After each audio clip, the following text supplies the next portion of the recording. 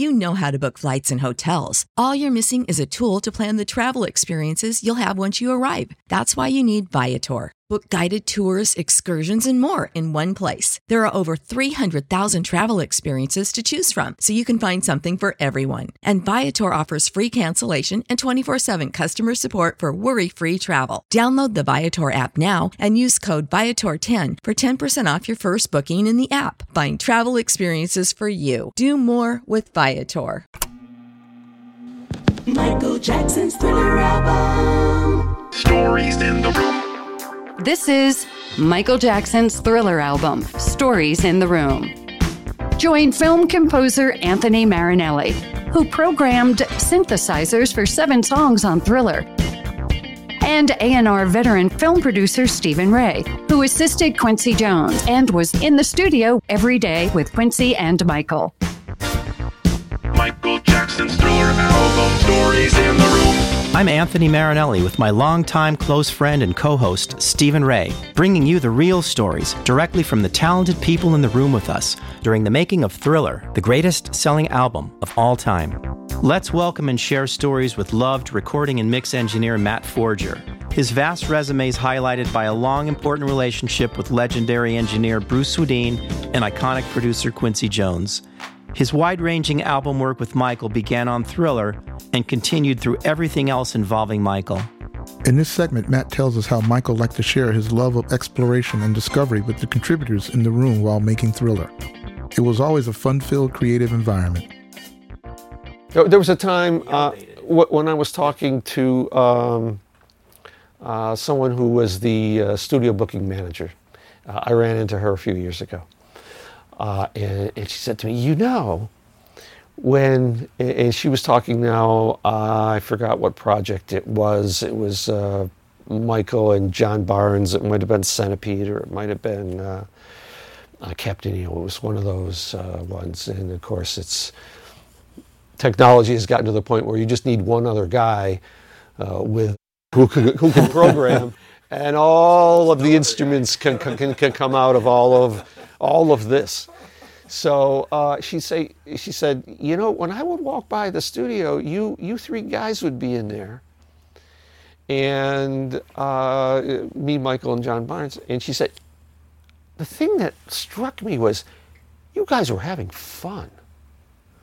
You were enjoying. I said, that is the key. That is the key to making great music. If you're not enjoying yourself in that moment, and this is what Michael and I shared, was that love of exploration and discovery. I mean, when I was growing up, I was a science geek, space program, technology. I loved everything that was new.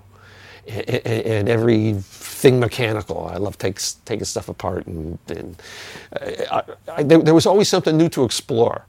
And when I found Michael, it was like I had this kindred spirit, and he loved exploring and discovering. And what happens if well,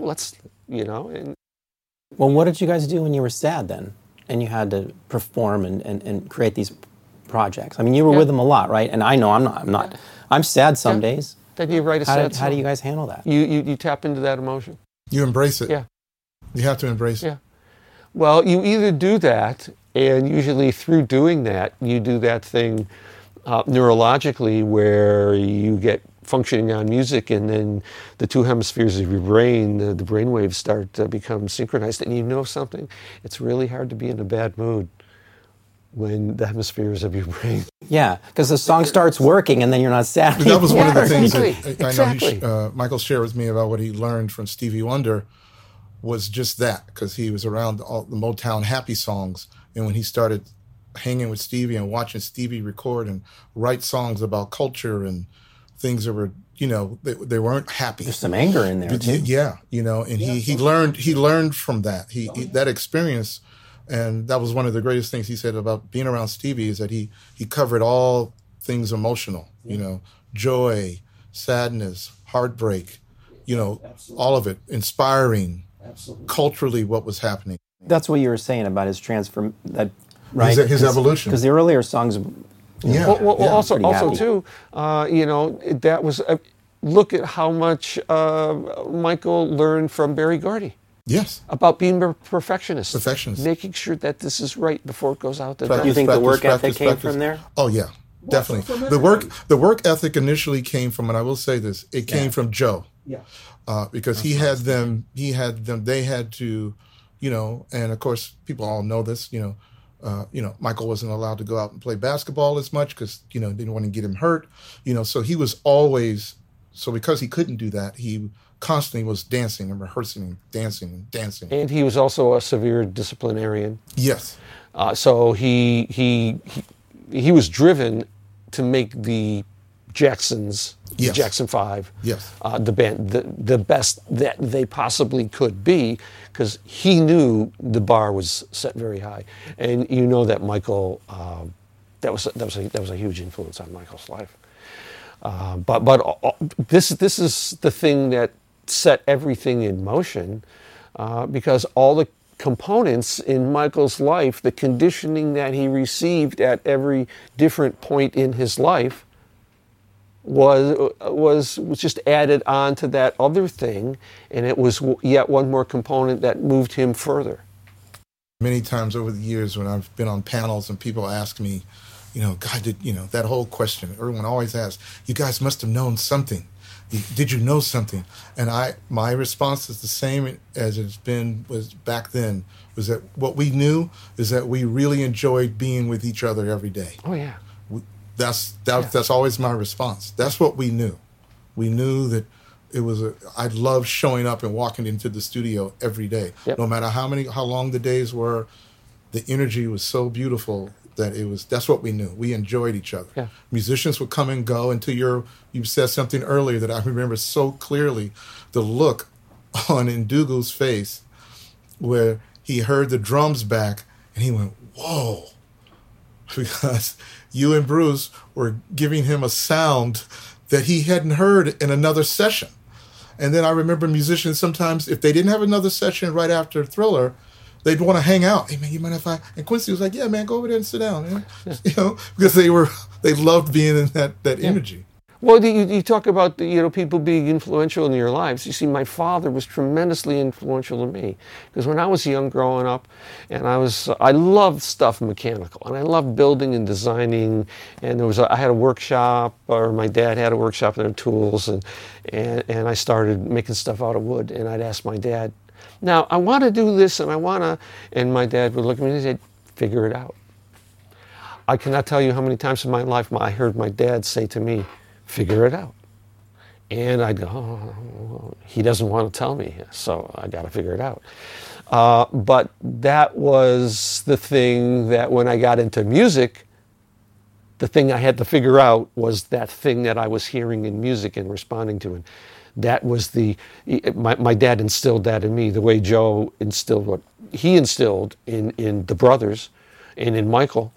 And, these are the things that we carry through our lives, these conditioning factors. When you look back and you really take a hard, cold examination of facts, you go like, yeah, I see. Maybe there was a teacher that you had at some grade in school that inspired you. Absolutely. That didn't treat you like, you often got treated. And there was just something that just changed your perspective and made you think a little different. And that's the stuff that expands, that creates the geeking out, the neural pathways, the neuroplasticity that allows growth. And when you're able to do that, when you're able to go into creative things and create things that haven't been done before, or have imagination, like you want to do something and it's how do you do it? Well, you figure out how. Join us for the next episode of Michael Jackson's Thriller album, Stories in the Room, with your hosts Anthony Marinelli and Stephen Ray.